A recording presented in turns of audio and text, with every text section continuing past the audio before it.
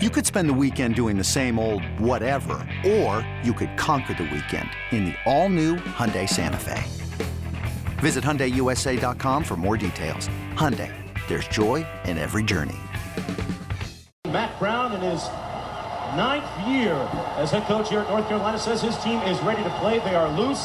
They took the reins off them, and they are ready to play. Meanwhile, his counterpart on the other side of the field, Coach West, Tommy West, in his 3rd season at Clemson, he really downplays his team's success on the road. We'll talk about that a little bit later. North Carolina winning the toss. They defer Clemson to receive, and the football season is underway. Antoine Edwards takes a knee 5 yards deep in the end zone.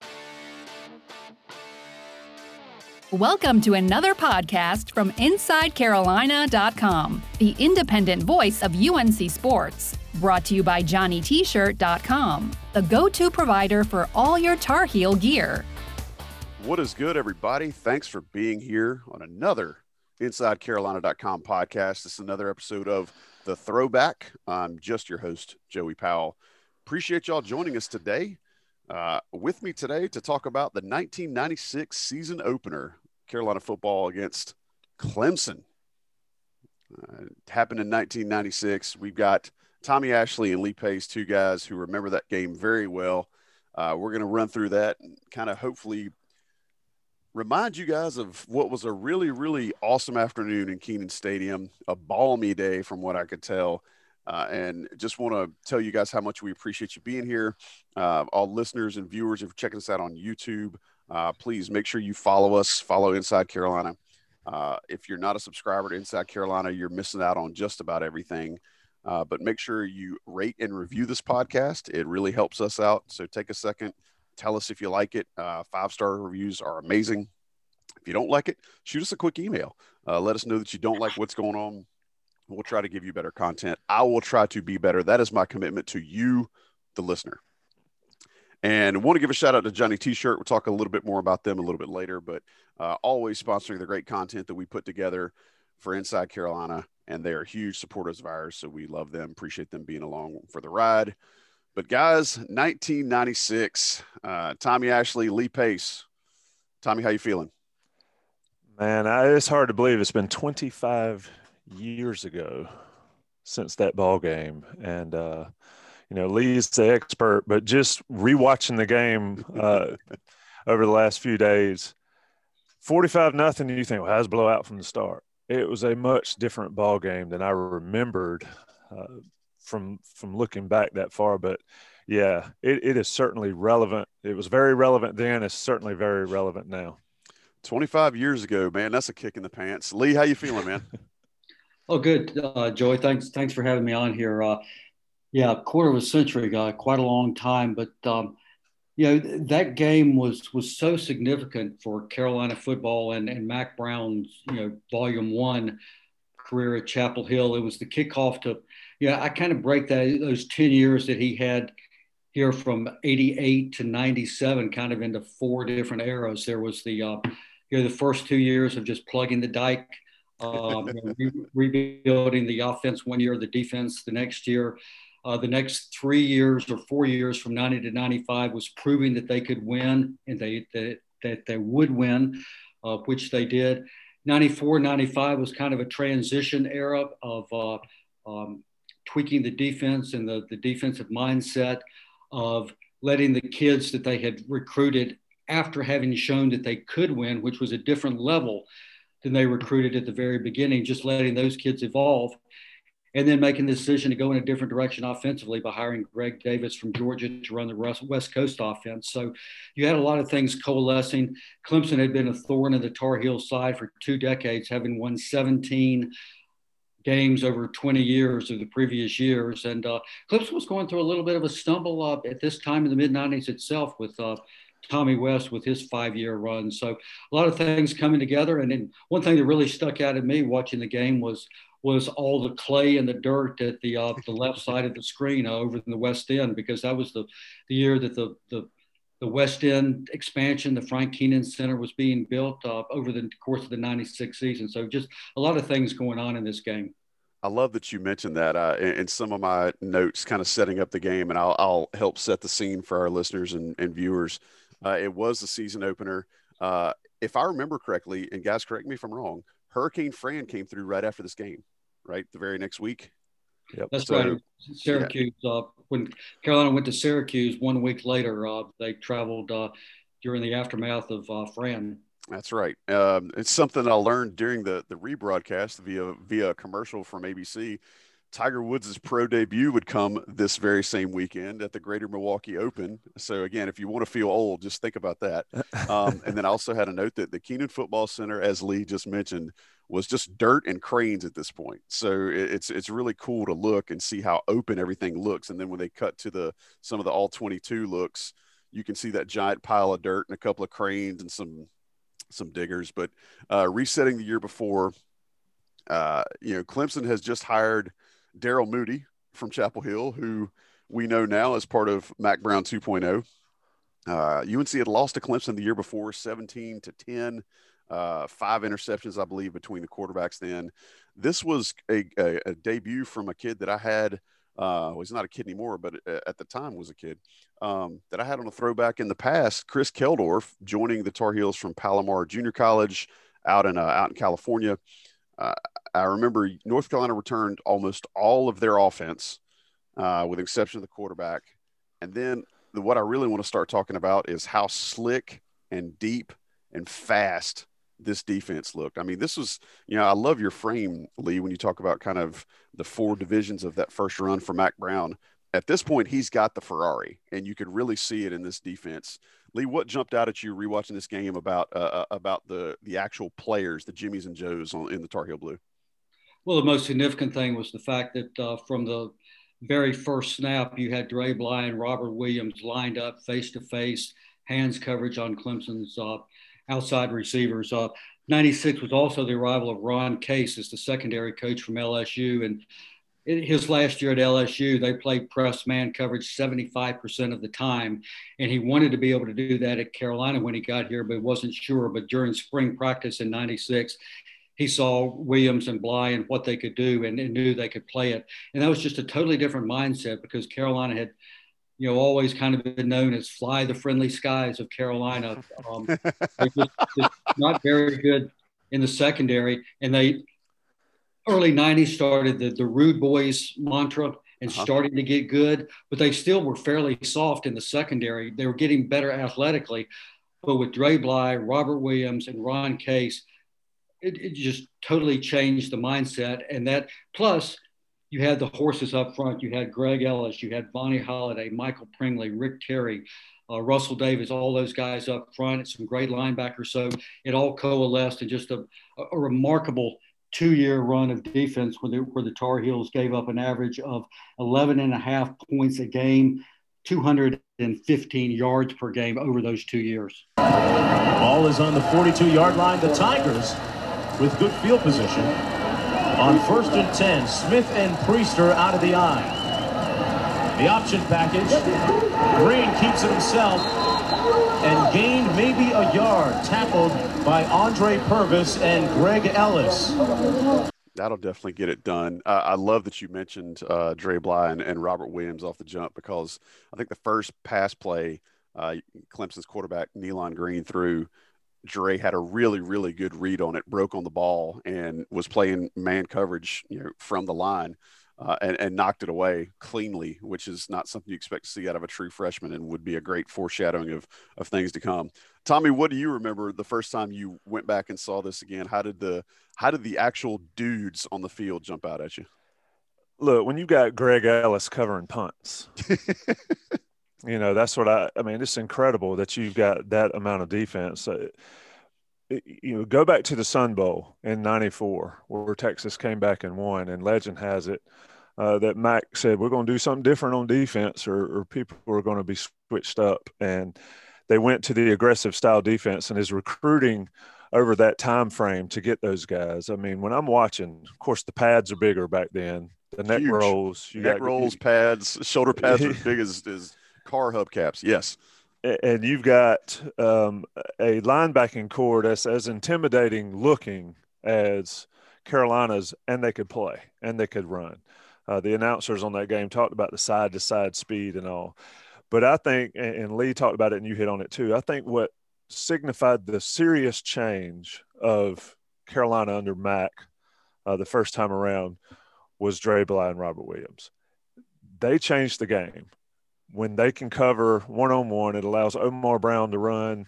Jomo Leggins was out there to run and make plays. But Bly and Williams being able to lock down those corners or those receivers for Clemson, I mean, it's like feeding frenzy for the front line, for the front seven for North Carolina. I remember Carolina's always had some pretty solid defensive linemen, but they could always go over the top and throw the ball deep on Carolina and run it when they had to. This game showed me one thing, and I said earlier it was a very different game. Clemson could do nothing, and Clemson got some gifts, turnovers from Keldor for early one, and could do nothing running the football. And, you know, I know the announcers talked about Clemson's turmoil and all that, whatever. They still you know that those guys had to be shocked that they simply couldn't get a running game going.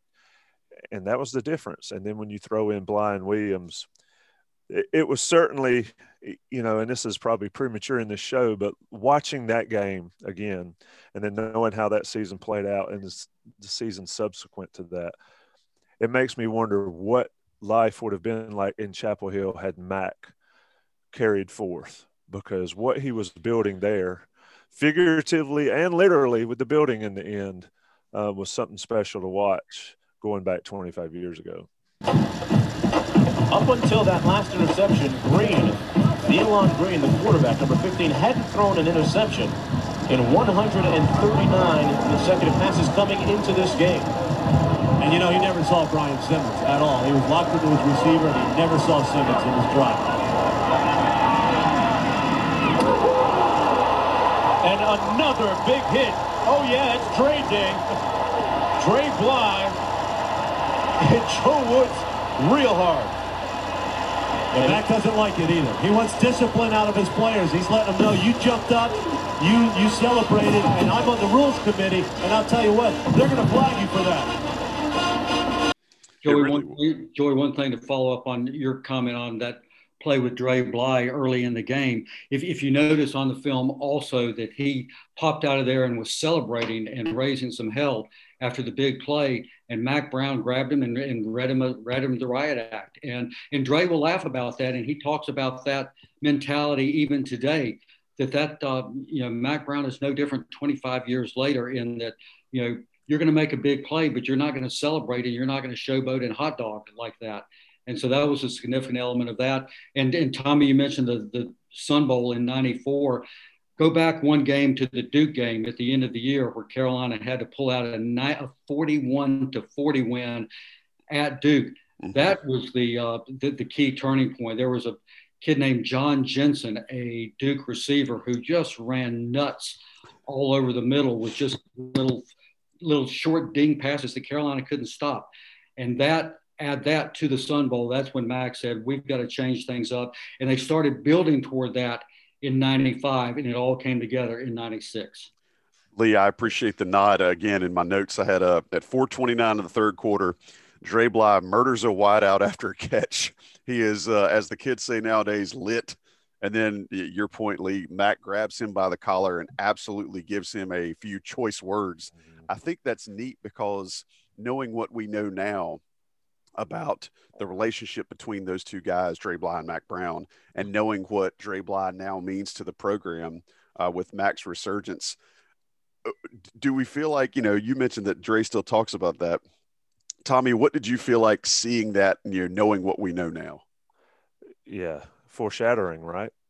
You're going to do it. You're going to do it like you're supposed to do it, but you're going to do it right, and you're going to do it with some class.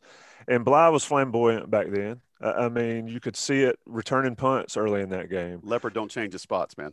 Exactly. And he's the same way now, but the respect that he got from early on from Mack Brown has built what he is today, and it's built that relationship, and it's why today he can recruit like he can and do it honestly. He doesn't have to guess or doesn't have to assume what Mack Brown thinks and how Mack Brown works. He's lived it from day one at Carolina, and it's paid off today. It was fascinating to watch because you see a lot of guys, and I'm old, but I'm still like, I enjoy to see some of the celebrations, but sometimes it's over the top. And watching Dre back then, it could have gotten over the top if it wasn't reined in. And Mac did that. And yeah, I mean, it all runs together over the last 25 years to what it is today. And it was fascinating to watch. Lee, I love the comment you made introducing the Rude Boys concept, because it was starting to show the beginnings of it. The seeds were starting to sprout at that point. What do you think we can draw as parallels now between what we saw in that game from Dre Bly, the young as green as he could be, freshman playing, and now what we see as Dre Bly, the defensive backs coach and the recruiter and the coach? What do you think the parallels are, and how much did you see in this game of what we know now? Well, I think it always goes back to recruiting and how good are your players. I mean, we all love to talk about X's and O's and schemes and halftime adjustments, but one thing just from following Mac's program beginning in 1988 is that it's all about recruiting. It's all about how good are your players. And here was a man who was obsessed 24/7, 365 with recruiting and bringing the right guys in. And the first couple of classes, all they could sign were kids who just bought into the vision, who were in-state kids who always wanted to play at Carolina. Then they had to prove they could win. Once they proved they could win, then they were able to get yet another level of player. And those are the kids that evolved into the players that were now sophomores, juniors, and seniors in 96 and 97. So, we love to talk about scheming and X's and O's and all that. And I just did earlier and talk about the West Coast offense and being more aggressive on defense. That's fun to talk about, but it still goes back to how good are your players. And that's what we're seeing Mac is doing now. Mac and Dre and the entire staff is they are loading up on in-state players. They're going out of state selectively. They are recruiting against Alabama, Michigan, Miami, just the juggernaut programs. They are starting to limit the outside programs coming into the state, although Clemson then, as always, is going to be an issue. But it's always about getting the right players, then developing them, and we're seeing that happen already now. So it's volume 2 of Mac is the same as volume 1. It's just looks a little bit different. And Joey, let me chime in here. When Mac got there in '88, I don't want to say he burned it to the ground to start it back, but he cleaned house in '88 and '89. I mean, I was there from '89 to '93 observing it, and I had some friends on the team that did not make it under Mack Brown 1.0 in '88 and '89. So from watching it play out from on campus, it was bad going 1-10, 1-10, but you could see, and like Lee said, he's selling a vision. And at the time, there was no results to know. So he sold his plan, and it worked, and it was able to build forward. Flash to now, he's doing the same thing. He just started on a little bit better plane and pushing forward. So, you've got a coach who, a lot of coaches, you and I could drive a Ferrari pretty fast, right, Joey? I mean, we might wreck it eventually, but even a well-oiled machine will run by itself for a while without any attention. Mac came in and started off with nothing and then ran off a fair amount to start to do it his way. And it, that 90 game against Georgia Tech when they tied the eventual national champions, and then building up to here, 94, 95 seasons were okay. And then, like we're talking about this game, it sort of kicked it off into the next level for Carolina at the time, which was a huge leap compared to where it had been. And that's why I think it's relevant, and we can talk more about it later. Today, the levels are different, but the jump could be as significant. Well, one thing I think, guys, it's fascinating is Mac followed Dick Crum the first time. He followed Larry Fedora the second time. Both his predecessors, outstanding coaches, had great success at Carolina at different levels. Great men, no hint of scandal under either one, ran great programs, solid programs. But for whatever reason, Carolina had become not the cool place in both the Crum era and the Fedora era. And one thing Mac said that still resonates, every time we sign somebody new or get a commitment from somebody now, I think back to his introductory press conference, and he said, we were the cool place in the 90s.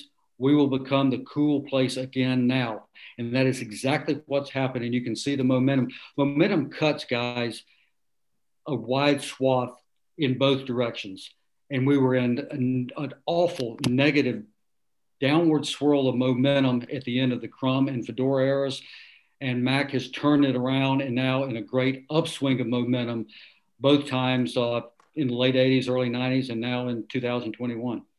So I love that this is the direction you guys are taking this in. So let's talk about the actual depth that you were beginning to see. So Lee framed it, and Tommy did a good job talking about how he kind of nuked the landscape. And then, Lee talked about the first 2 years you're rebuilding, then you're starting to sell kids on a vision and showing that you can win.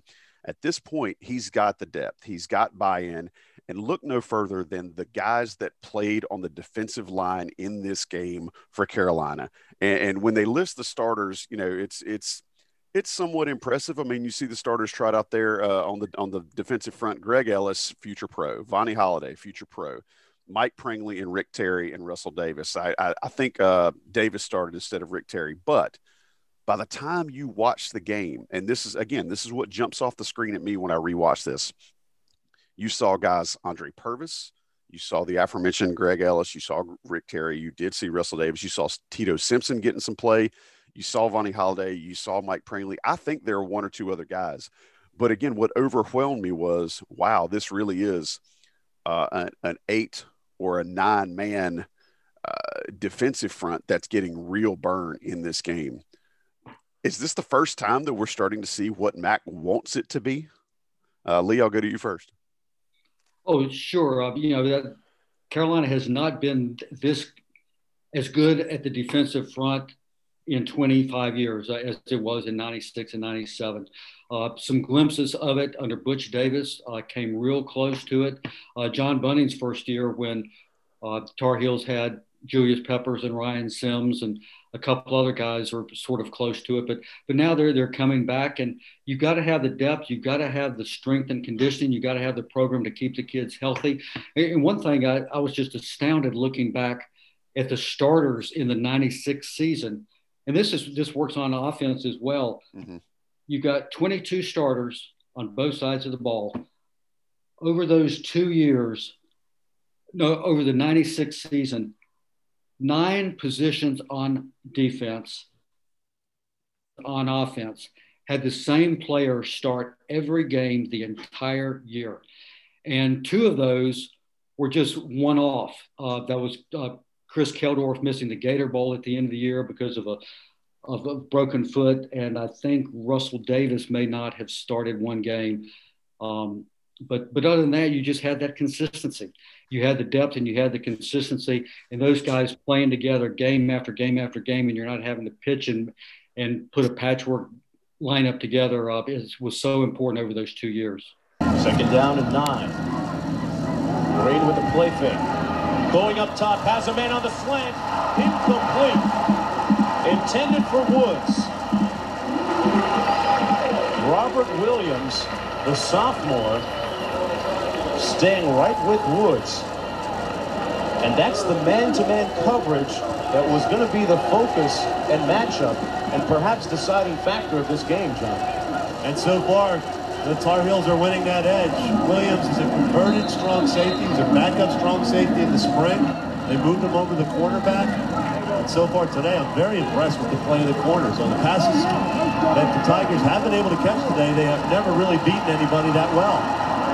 4 wideouts in for Clemson on 3rd down and 9. 2:35 to play. They throw it back on the flanker screen, complete to Crooks, but he's way short of the first down. Tito Simpson making the tackle. And there's that speed I'm talking about. That's a defensive lineman who's able to hustle over and make the play. Tommy, what jumped out at you about these guys other than the fact that 1, they were huge, and 2, there was a lot of them? And to the point about starting every game, is because they didn't have to play every game, all game. Right. Like we refer to Crawford and Strobridge a couple of years ago all the time, that played combined more snaps than the entire defensive line for Clemson did that year. I mean, so Mac was able to do it. Yeah, it was fascinating to watch. I mean, Tito Simpson made a play. Mm-hmm. That's a name I hadn't heard probably since then, you know, and he was out there making plays. Look, I've said it before, I'll say it again, and I repeat myself often. The defensive line is where you win in college football. You have to be good and you have to be deep to play with the big boys. Mac knew it then. He showed it in 96 and then 97 and some in 98 when he had left, that those defensive lines were as good as any in college football. And to be able to run 9 guys out there, 8-9 guys out there. And then not only that, I mentioned it earlier, have defensive linemen covering punts because they had the depth to do it. And he wanted his best players on special teams. The man gets it. He got it then. You know, Clemson didn't know what had hit him. That's what I took. I mean, Tommy West, we can talk about his coaching ability, but he looked lost. And the whole day. So one thing that jumped out at me, I love that you pointed that out. He wasn't wearing a headset, so I have no idea who he was talking to or what he was doing. But every time the camera panned to Tommy West during this game, he had this look of the forlorn, beaten sea captain who has just lost his boat in a hurricane and has no idea what he's going to do next. Because he's just walking around with his hand on his face and just kind of doesn't really seem connected with what's happening. And all right, so we've reset the entire defense of UNC. You know, linebackers, I think, were Streets and Smith's best position group preseason of the year. We talked about the young guys in the back. We talked about the depth of defensive line. So the final score was 45-0. But we got to at least acknowledge the guys that put up the 45, right? So Chris Keldorf coming in first game, as I mentioned, coming in from JUCO. You've got a new offense under Greg Davis. What we saw was a little bit of pro style, a little bit of traditional eye, but those West Coast concepts. Lee, do you remember Chris Keldorf being, and again, he wasn't flashy and they're not throwing the ball 45 times a game like you see now with offensive schemes and game plans, but did you remember Keldorf being as efficient despite his pick and despite what should have been another pick in this game? He looked efficient this game. Did you remember him being that efficient before we came back and rewatched? Oh, yeah, absolutely. That set the tone. And I remember that first pick, which was a bad one, just thrown over the middle right into the hands of a Clemson linebacker, I believe it was. Greg Davis, and this was the first game that Greg Davis and Chris Keldorf had worked together. So this was a big game for them, for that relationship. And later, Greg Davis said that he was interested in what Keldorf's reaction would be on the headset after he threw the pick, whether he would be pissed or whether Greg said that Keldorf just said, "My bad. I mean, I missed the read. That won't happen again." And so Davis said that he just felt really comfortable after that. And what Keldorf did, ironically, he threw that bad pick. But what you would see as the year went on was that he didn't make those kind of mistakes. And Tommy mentioned it, or somebody mentioned earlier, the interceptions at Clemson in 95. How about Mike Thomas throwing the 3 interceptions at Maryland in 95? 95 was just an interception ravaged year. And that's one of the reasons, Carolina had a little bit of a slip that year. But in Keldorf, you just had the cerebral nature. You had the good decision-making ability. He was not a particularly good runner, but he was an accurate passer. And then, as we later found out, you had the Gazelle and Oscar Davenport coming on.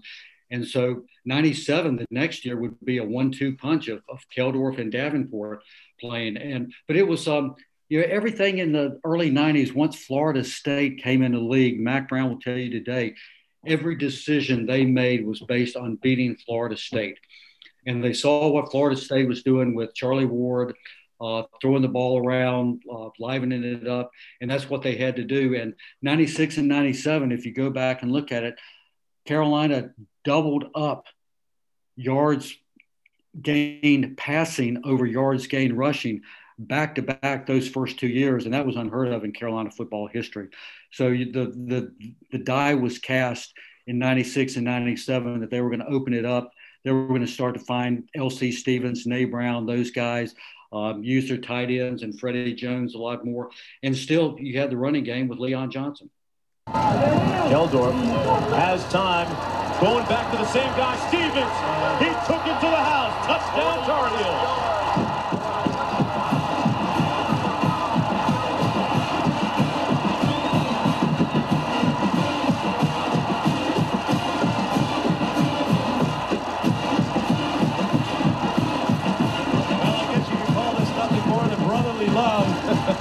L.C. Stevens goes after one for it on the last touchdown, and this time his brother Andy gets picked on.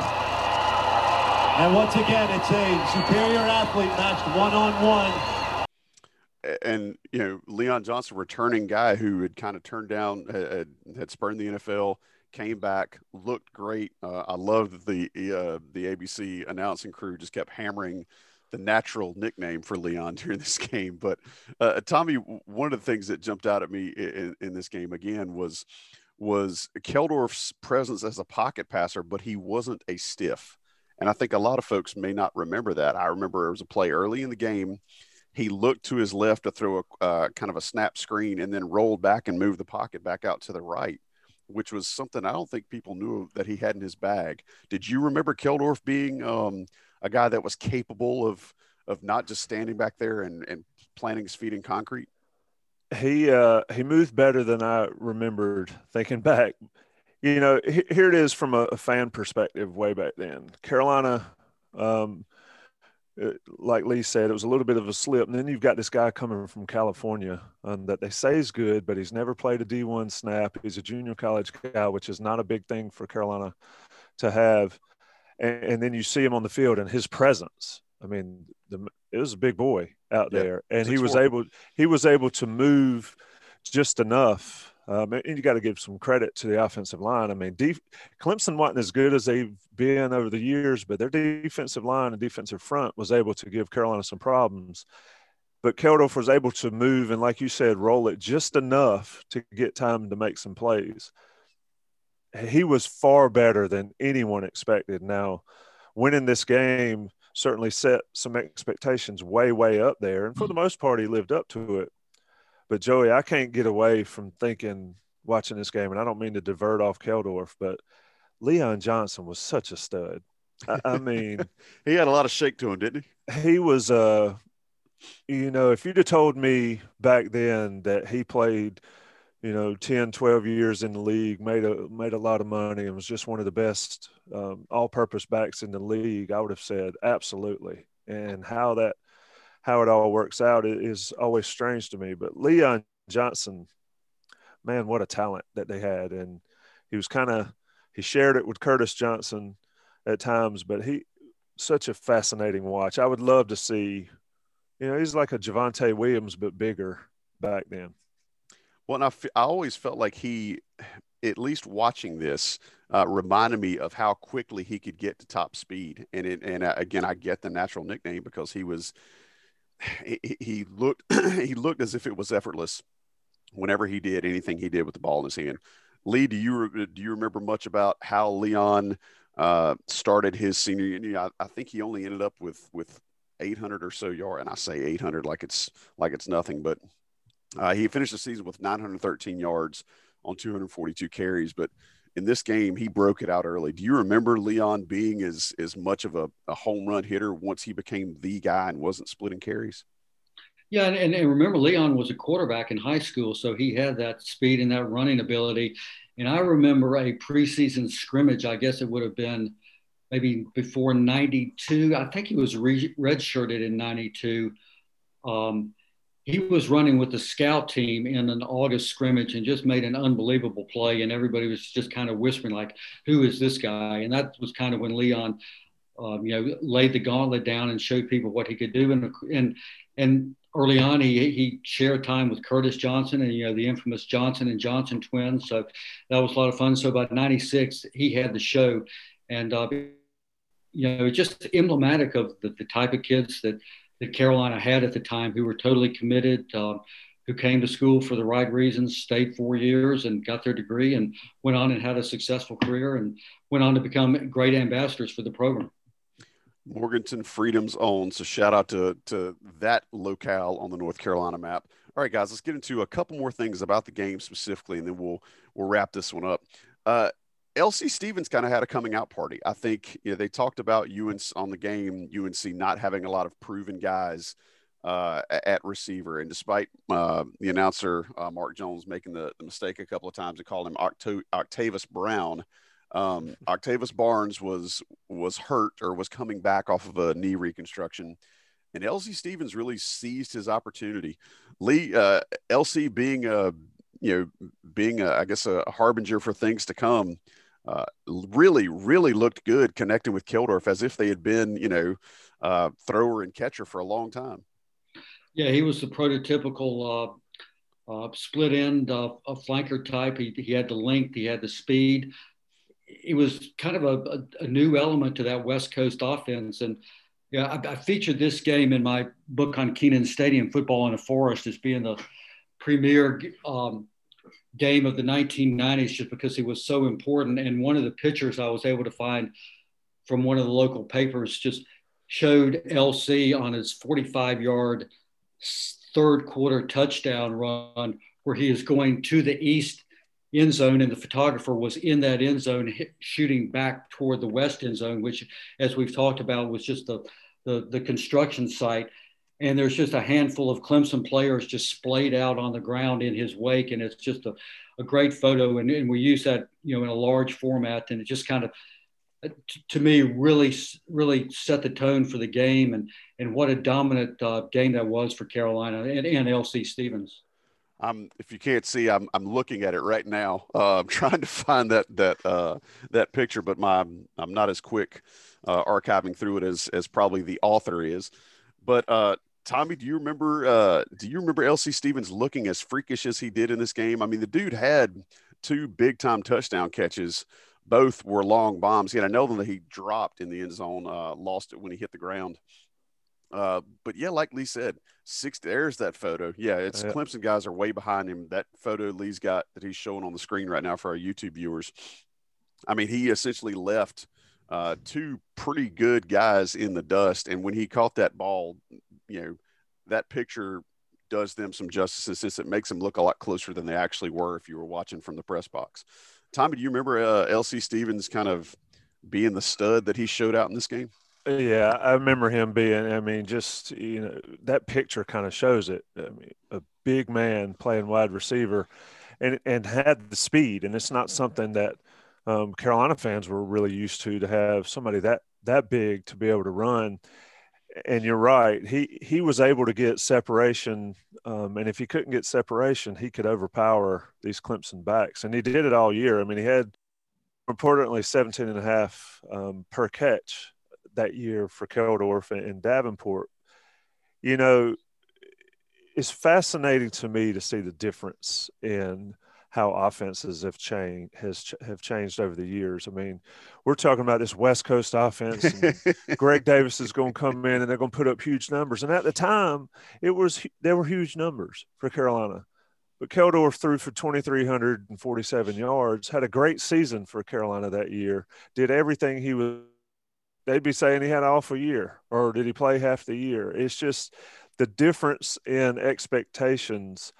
But these guys started setting them for this Carolina team these days. And LC was a big part. Don't forget Nate Brown. I mean, Nate Brown was he allowed LC to get deep a lot of the times, especially in this game. And then you had, Freddie Jones,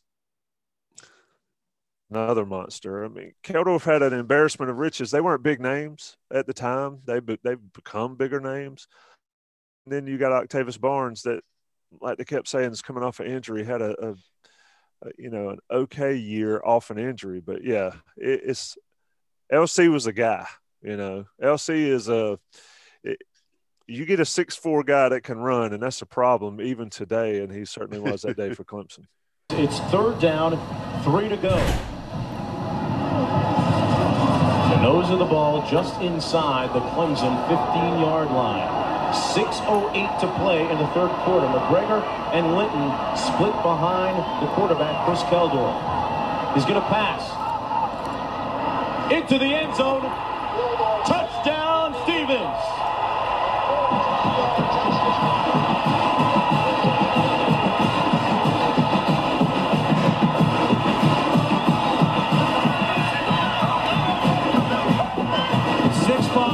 215. You know what?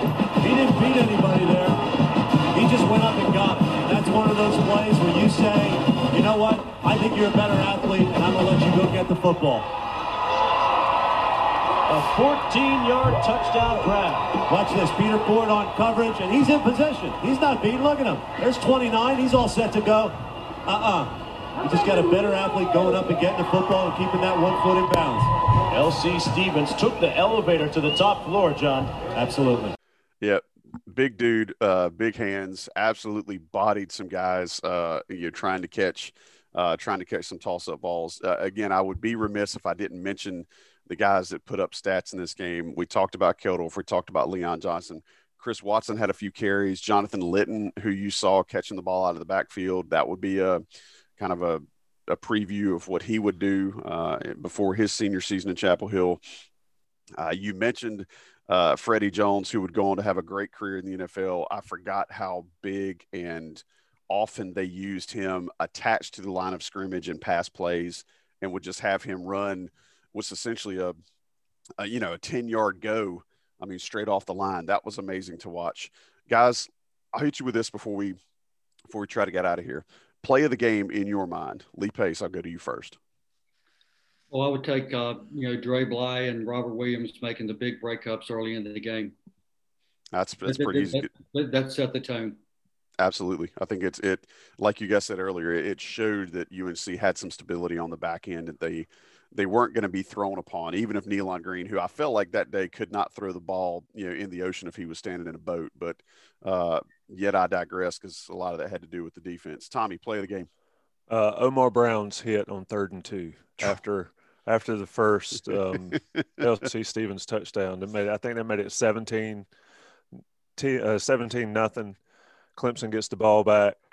And then things went sideways. Yeah, it's still a game, and then they have a 3rd and 2, and Omar comes out of the backfield or comes up from the defensive backfield to stop a toss or an option, and then it was over.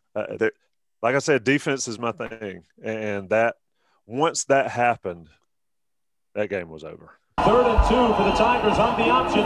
Priester is going to be close, and I'm telling you, the North Carolina Tar Heels are bringing the wood. They are. They are getting after it, aren't they? Omar Brown came up from a safety position to put the sombrero on Priester. You have got to have your chin strap on tightly today. They had some thumpers. That's a great point, because it was after the touchdown that it got really loud. And then when Omar Brown came up and busted this play wide open, that really set the crowd a frenzy, which, again, it was kind of cool to see a just about capacity Kenan Stadium, knowing how hot it was and knowing that, they didn't have the enclosed stadium that we have now. The fact that it got so loud on TV, kind of made you think, what if? All right, guys, parting shots before we get out of here. Lee, your overall kind of sense about what this game meant, not only as you broke up, not only in the 4 stages of MAC 1.0, but what did this game mean as a whole for Carolina football, for Mack Brown, and maybe even for, does it have anything to do with what we see now? Again, it was a season opener. It did set the tone for a season. Well, it was a statement game. As I mentioned, it's why I featured this game as the premier game in Kenan Stadium in the 1990s. 96 and 97 arguably were the finest 2-year run back-to-back in Carolina history. You could make an argument 80-81 were pretty stout, with Carolina winning the ACC championship, its last in 1980. But I think the offense had evolved in 96 and 97 to be more diverse and more varied than what Carolina was running in 80 and 81. So it just it set the tone, and it was a great era that ultimately helped get Mack Brown the job at Texas.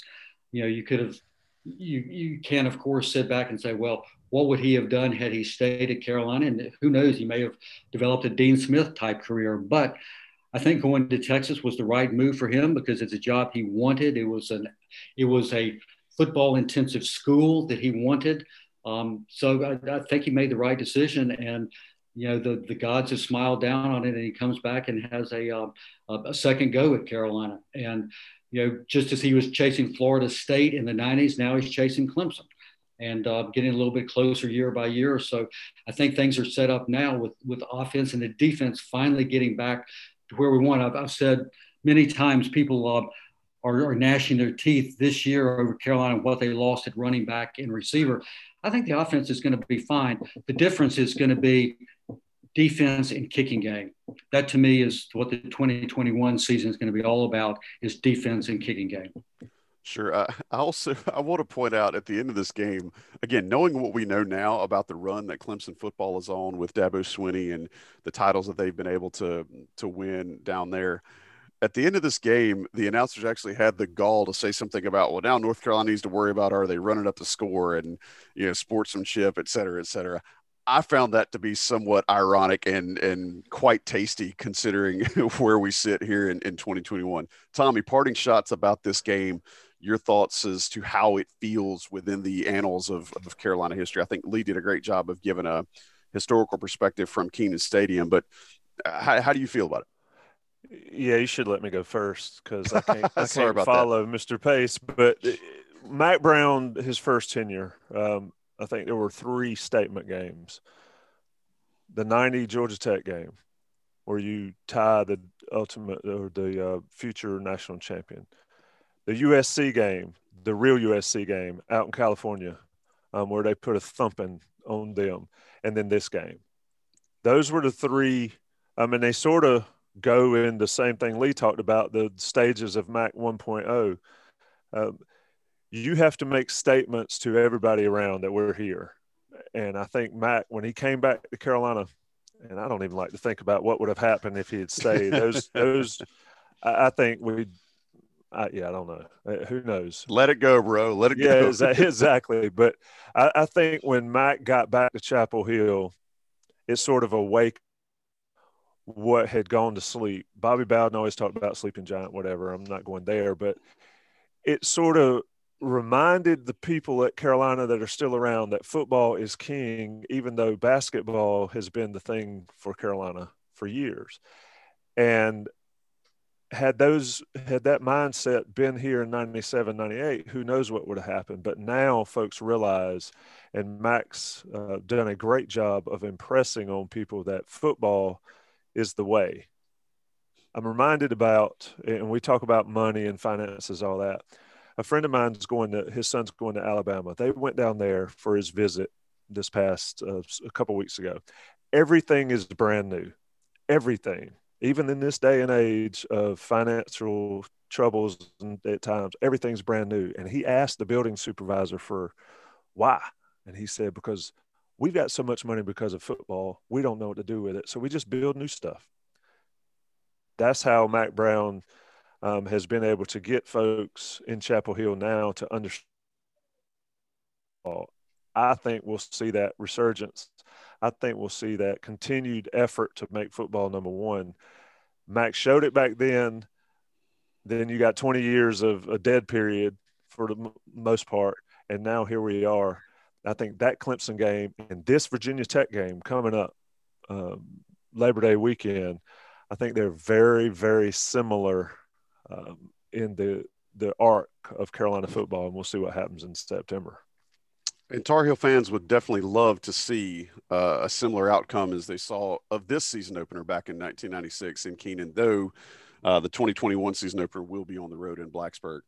I want to give a huge shout out to Lee Pace. If you have not, please get your hands on some of Lee Pace's books and his works. The man is not only a golf writer extraordinaire, he has done Football in a Forest, which you saw a second ago.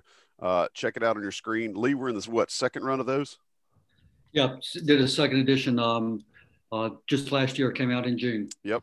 So I've got that. I showed you guys a second ago. I've got a copy of that. It's a phenomenal book. It's not just a coffee table book, though. It's beautiful enough with the photography and the insert visual pieces that are in it. It makes a great coffee table book. But there's just a ton of knowledge. And Lee's been following Carolina football and covering it for the Tar Heel Sports Network forever. You'll hear him during games as a sideline reporter. And also another project that we talked about on Inside Carolina Live, Tommy and I did, First Pass. I was lucky enough to do a little backstory project that Lee was helpful on, but talking about the day that the first pass originated in a North Carolina football game. So make sure you check that out. Lee, are both of those available at Johnny T-Shirt? They are. Yeah. Okay. So Johnny T-Shirt, JohnnyT-shirt.com. Absolutely. Make sure you check them out. And while we're talking about Johnny T-Shirt, we love them. Tommy loves them. Lee loves them. Go pick up these two books, because if you're a Carolina football fan, or you proclaim to be, I'm going to check your credentials, because if you don't have either of these two books, and here's First Pass, if you don't have these two books, I'm going to question if you're really a Carolina football fan. Go to Johnny T-Shirt, JohnnyT-shirt.com, right there on Franklin Street in Chapel Hill. Pick up your copy of the second edition of Football in a Forest or First Pass. I promise, you will enjoy the reads of both of those. While you're on summer vacation, it's a good thing to take along with you. Plop down at the beach or at the pool and go through them. First Pass is a quick read, but very, very good insight and knowledge and some bits that I didn't know. And that doesn't say much, but you'll learn something. And then again, Football in a Forest, just an absolutely breathtaking read. It's just beautifully done, an amazing project. Check that out. Johnny T-Shirt, JohnnyT-shirt.com. As an Inside Carolina Premium subscriber, you get an extra 10% off. So hit them up. We love Johnny T. Appreciate them sponsoring the show.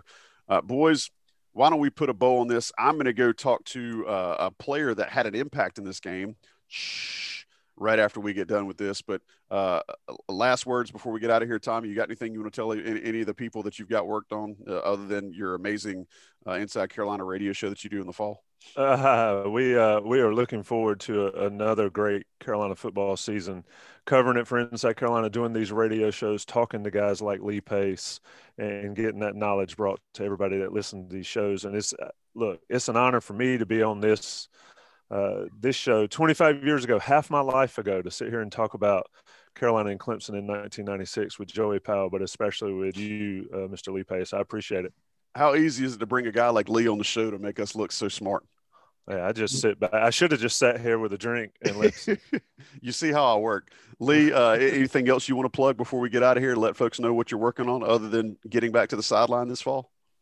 No, George, Tommy, I appreciate you guys having me on. It's been a lot of fun going back in memory lane. I'm just looking forward to getting back, hopefully in a maskless environment with 60,000 fans in Kenan Stadium and other events, and getting back into a more normal environment. Been a lot of fun to come in 2021.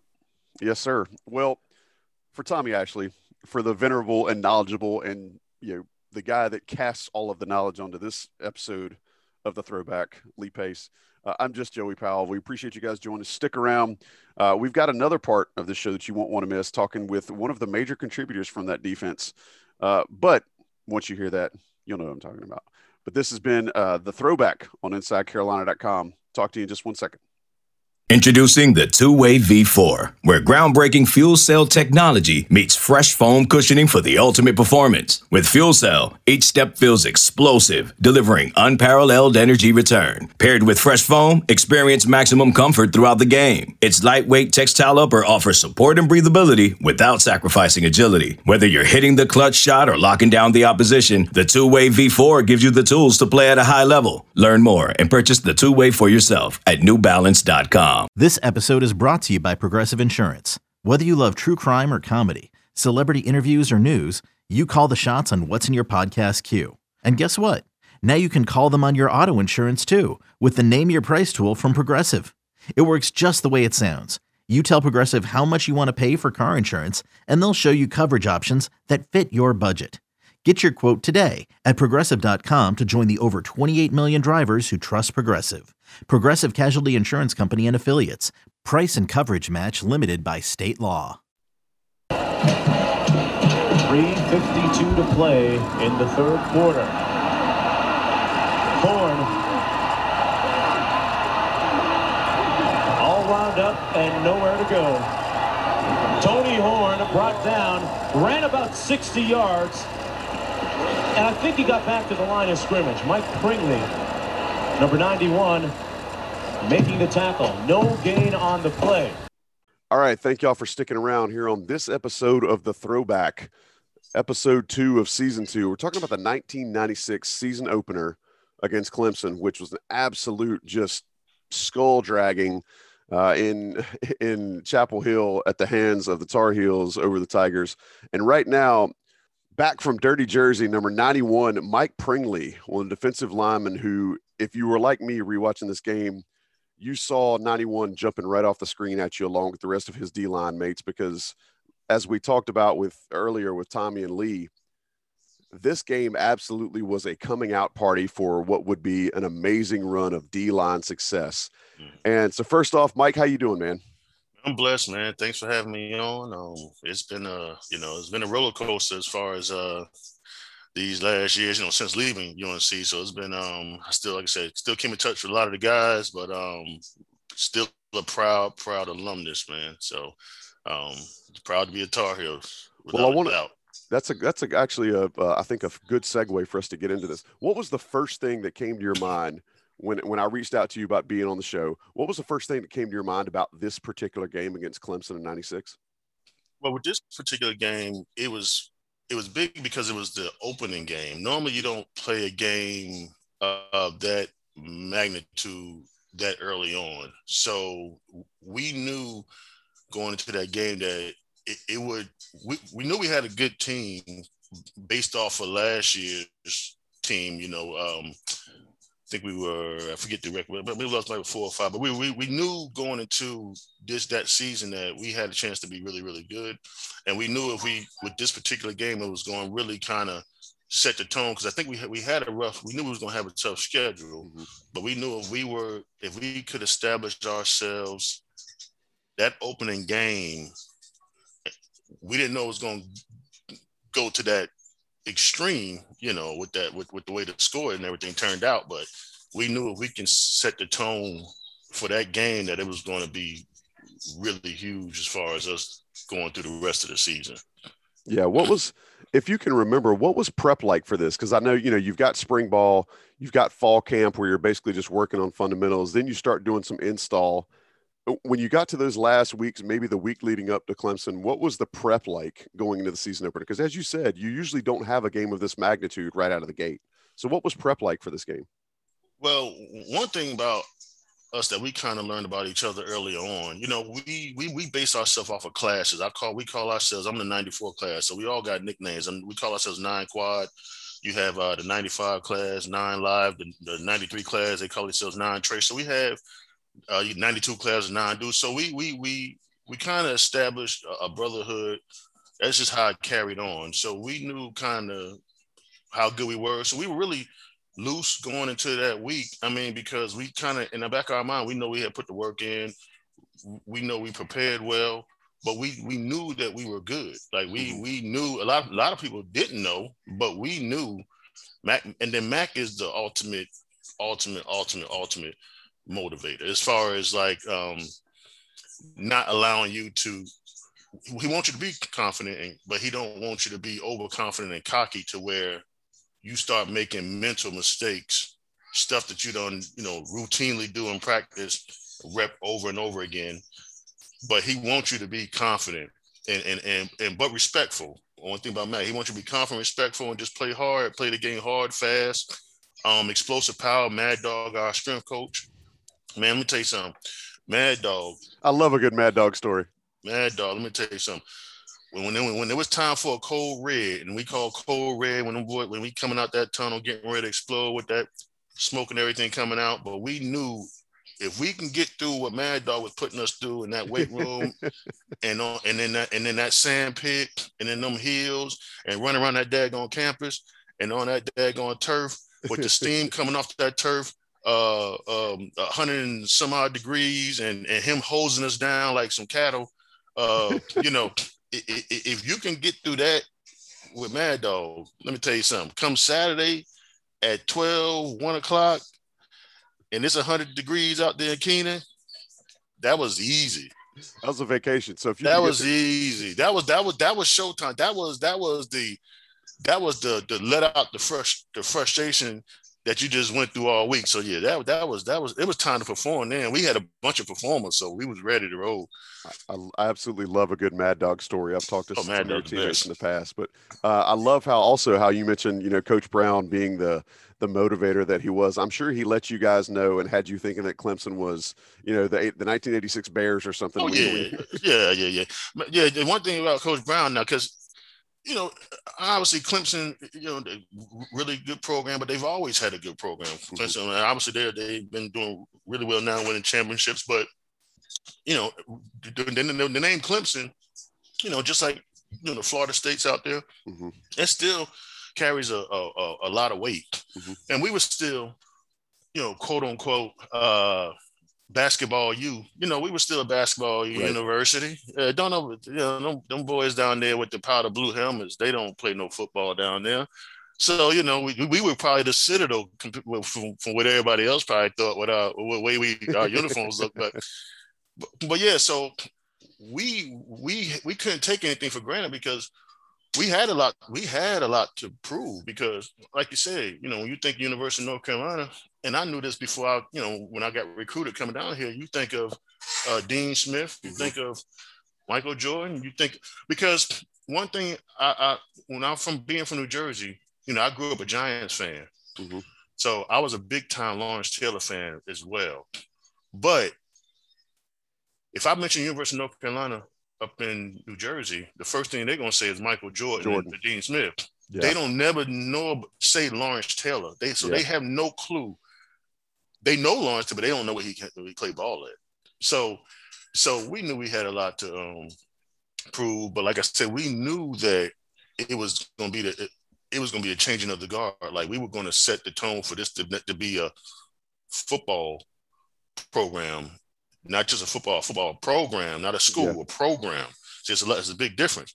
So we knew we can make this can be a special, a factory type, place. We can be on there with the Clemsons, Florida States, and those type of schools there. We can compete with them and beat them, This was, you're absolutely right. This game, and one of the reasons we want to talk about this game was not just because we're looking at a similar situation with Mack Brown 2.0 going to Blacksburg the first game this year, but this game being a season opener against a brand like Clemson allowed you guys to put your stamp of arrival, I guess, for lack of a better term, to say that, hey, 95 wasn't a fluke. We are getting better. Help me understand when you're talking about all the guys that you guys had in your class, but also on that defensive unit, because it would end up being one of the better defensive units we've ever seen at North Carolina. Help us understand how such a talented group of guys work together, because it was at every position. I mean, you guys had young, redshirt freshmen starting in the back four in this game. And then you had so much experience in the front seven. Help us understand how such a talented defense works together, coming out of the gates, first game of the season. How do you guys know how to just make each other great in the first game of the year? But, and it was in practice, it was very competitive. So being that you had guys at every position, whether it was first team, second team, it didn't matter, because you knew that if you were off in practice, there was another guy that was going to come in and pretty much take your place just like that. So guys were already on their best as far as performing in practice, because they knew you can lose your job anytime. And Coach Brown did not care who played. He did not care. As long as you doing what you got to do to earn your scholarship and you're performing, that's who's going to play. So he didn't have time for the feelings. He wasn't worried about your feelings. He loved you to death, but let me tell you something. Whoever is performing is going to play. So we challenged each other on the defensive line or in one-on-one pass rush drills.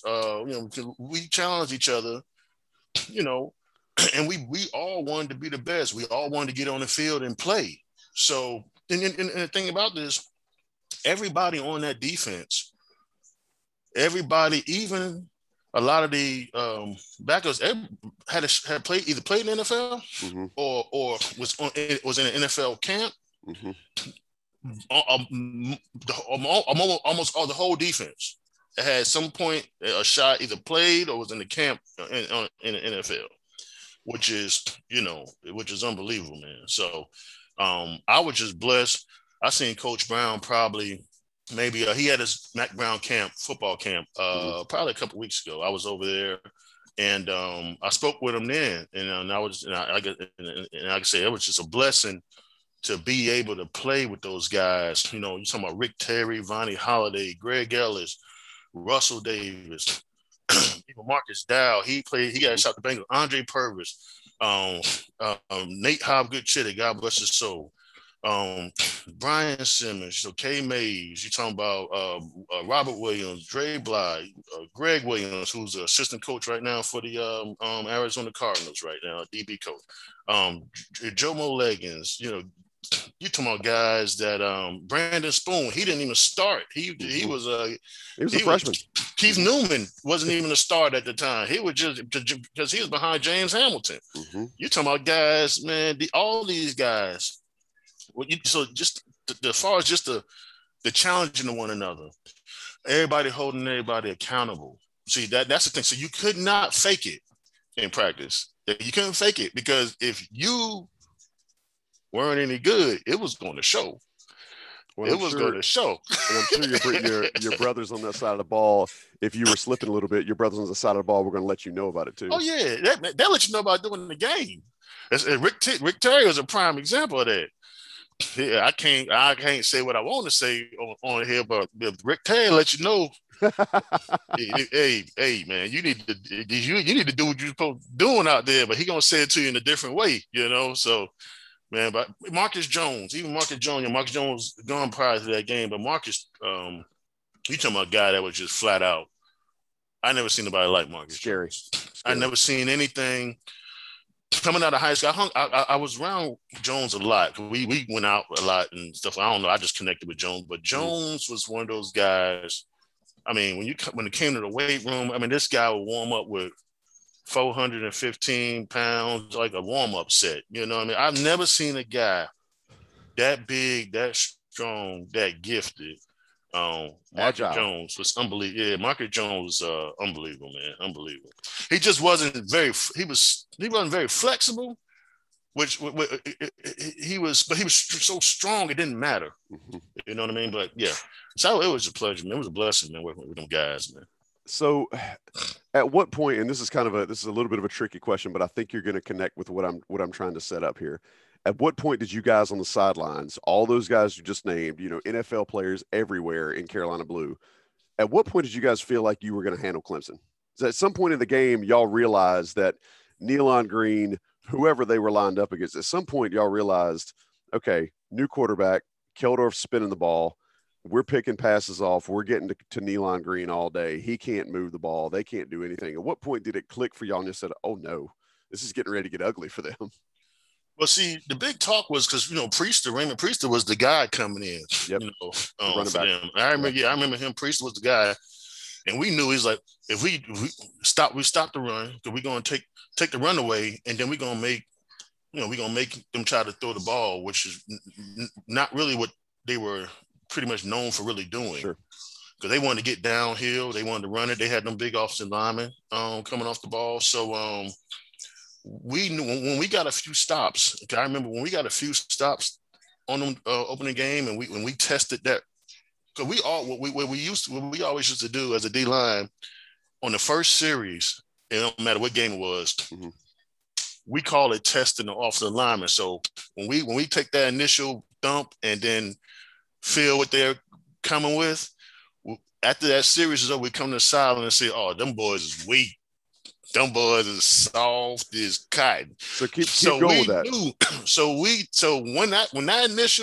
When that first initial series normally happens, and we come to the sideline with that, everybody light up. It's like man, them boys is soft. All that stuff y'all seen on film, nah, this here is about to be a misunderstanding today.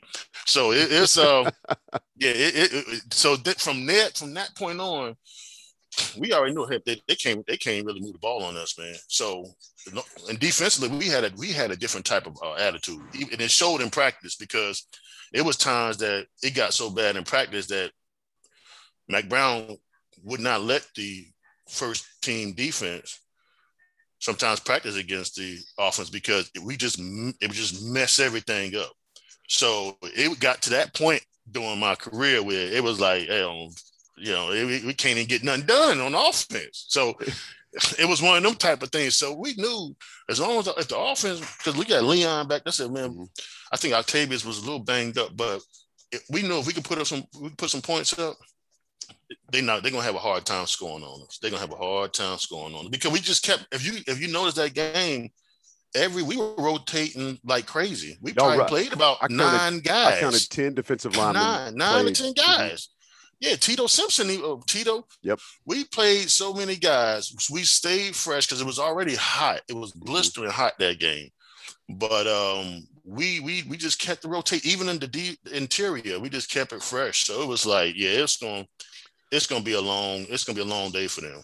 I love that fact that you talk about testing the offense, and then it took you just a couple of series, and all of a sudden you guys are making plans to meet at the quarterback on the sideline. Oh yeah. That's a nice touch. I think something that, like you said, I remember there being just a really strong rotation. I counted 10 guys when I rewatched it that were getting getting solid reps from the defense. So I want to go a little bit farther, and going back to that game, y'all were stout throughout. It took the offense a little bit to kind of start clicking in the third quarter. The floodgates opened. So help me. So last question before I let you go, but help me understand. This game, like you said, with all the expectation going into it, you've got an entire offseason of prep. You're going against a name brand. You're getting everybody's attention. You've just absolutely just clobbered them on TV, 45-0. Yeah. Their coach is over there scratching his head, looking completely lost on the sidelines. What happens after that game in the locker room and in the next week of prep to where you guys are able to use this game to set up what ended up being one of the most successful seasons that North Carolina football has ever seen? Well, we wanted to win it. We wanted to win every game, and we wanted to win the national championship. I mean, we felt like at that time that we can really compete with anybody, and we didn't have the most explosive offense, but we were efficient, but we took everything. It's almost like that the mentality that the Baltimore Ravens or the Buccaneers had when they played. We put everything defensively. We put everything on ourselves. We was like, man, look, if they don't score, they don't win. If we can hold, that's just the bottom line. Offense gets 20. The offense gets 20. The defense will win the game. Well, yeah, but we stayed out of that. We didn't chastise each other back and forth. We stayed out of it. We needed to handle our business, be as dominant as we can, and give ourselves a chance to be there at the end, no matter what game it was. But we knew, especially after that game there, that, man, we got some cooking here. We just need to keep grinding, keep playing, stay out of trouble, do what we got to do in the classroom, make sure you get able to get on the field, and we're going to be just fine. And then, as you can see, I think we went 10-2 that year. And matter of fact, we should have went. I mean, the Florida State game was a tough game. I can't think of that score, but I know the VA game, we pretty much had that game won. Yeah. And I think that's the interception. I think that's what changed everything around. Because we hadn't won in Charlottesville. That was the game we should have won in Charlottesville. Yep. And I'm still sick to this day. We got to talk about that one another time because that game made me sick as a dog. I'll bring some trash cans and a lot of Pepto-Bismol and you just don't understand. The feeling from that game is a whole nother issue. But and then the next year, obviously, we went 11-1, and once again, lost a tough game to Florida State, and I believe that was a 13. Was that what was that game in Florida State? No, we lost an ESPN. That was a primetime game. Judgment night. Yep. Number 6. We had them right where we want them, but we just for everybody we had on defense, they had on defense. Yeah. That's still a game. That was but I'm gonna tell you, that year, that 96 year, the year we went 10-2, our best, we should have beat Florida State. I think we lost 13-0 down in Tallahassee when they had the Ward Dunn and the Peter Ward.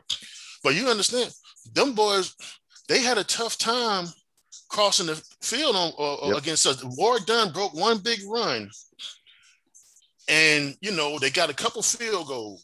but we had a tough time moving the ball. But we were right there again. So it was like it was just like, man, we had some tough ones, and you know, and I know, and then I think that 97 year Coach Brown took the Texas job that year, and then we went into the bowl game and we just smashed Virginia Tech that next year. But the program, even to this day now, you know, we took some hits, you know, because we lost control of the recruitment a little bit over the last several years, you know. And I think when they brought Coach Brown back, I was always praying that they kind of brought Coach Brown back, but I knew they were bringing Coach Brown back for a purpose, not necessarily to win every game, but to make sure we take back the recruiting. To right the ship. And Coach, I mean, I guess he got some guys over there now. I would like to say I was just over there. I mean, got some guys that enrolled in January, some big boys. They all about length. They all about length over there. So them boys about 6'7", 6'8", 6'6", freshmen, sophomores, and he got it going on the right track. Like I said, that VTech game, opening game, that's gonna be a measuring point, because I think everybody is touting Virginia Tech to be pretty good this year. But that's gonna be a tough place to play. I personally never played in Blacksburg. I don't think I ever played in Blacksburg. It's a tough environment, man. You make a great point, you know, in lining up the parallels between your season opener in 96 and this one this year. You know, same coach, same verge of big time, you know, program longevity and success. All right. I love how you've couched this. I love being able to hear the frustration in your voice of just getting right there to the precipice in 96 and 97 and getting so close. Is there any one thing you want to talk about this game or about Mack Brown before we let you go that you feel like our listeners and our viewers need to hear about? Yeah, well, I think, man, if they don't know by now, especially our Tar Heel fans, even if you're not Tar Heel fan, one thing about Coach Brown is the ultimate player's coach. He is the ultimate motivator. He's going to get, if you give him everything you got, he's going to give you everything he got in return, but he's going to put you in a place to be successful. He's going to set you up for success, give you an opportunity to succeed. And he doesn't forget about none of his players, whether you're a Texas Longhorn, UNC Tar Heel, he doesn't forget about none of the guys. I mean, but he's all about preparation. He's all about, you know, putting the work in, and he don't believe in shortcuts. Dre Bly, who's coaching over there for him now, and he brought, I think Natron Means is back with him now, which is pretty awesome. You got Tommy Thigpen over there. Coach Browning, I saw him yet. He's still around there.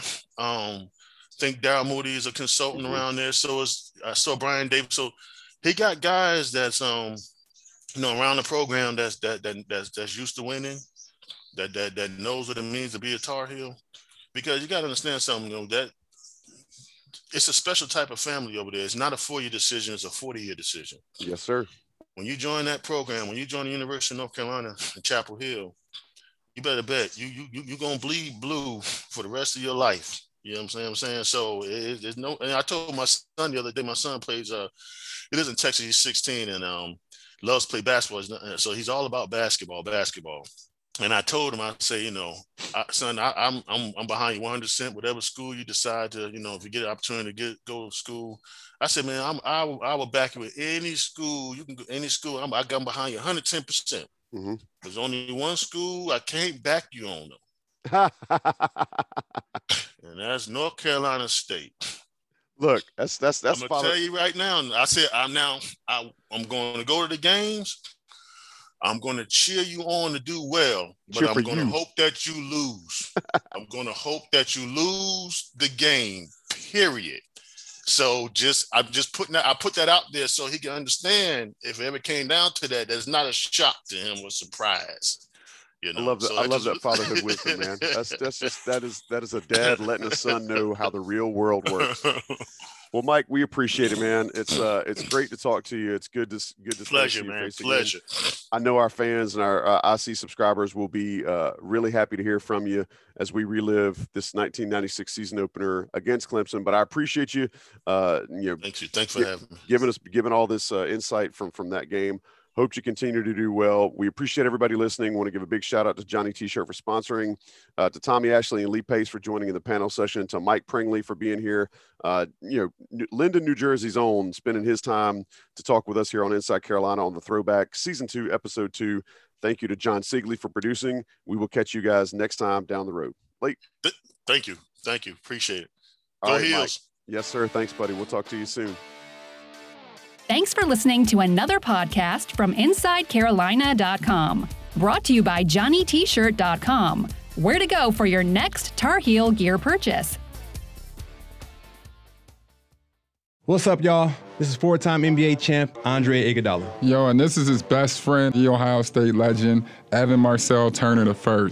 Every Wednesday, we drop a new episode on our show, Point Forward. We're talking basketball, business, and all the culture in between. From locker room stories to some basketball analysis from those who've been in the game. Nah, it is a dude averaging 29 and 11.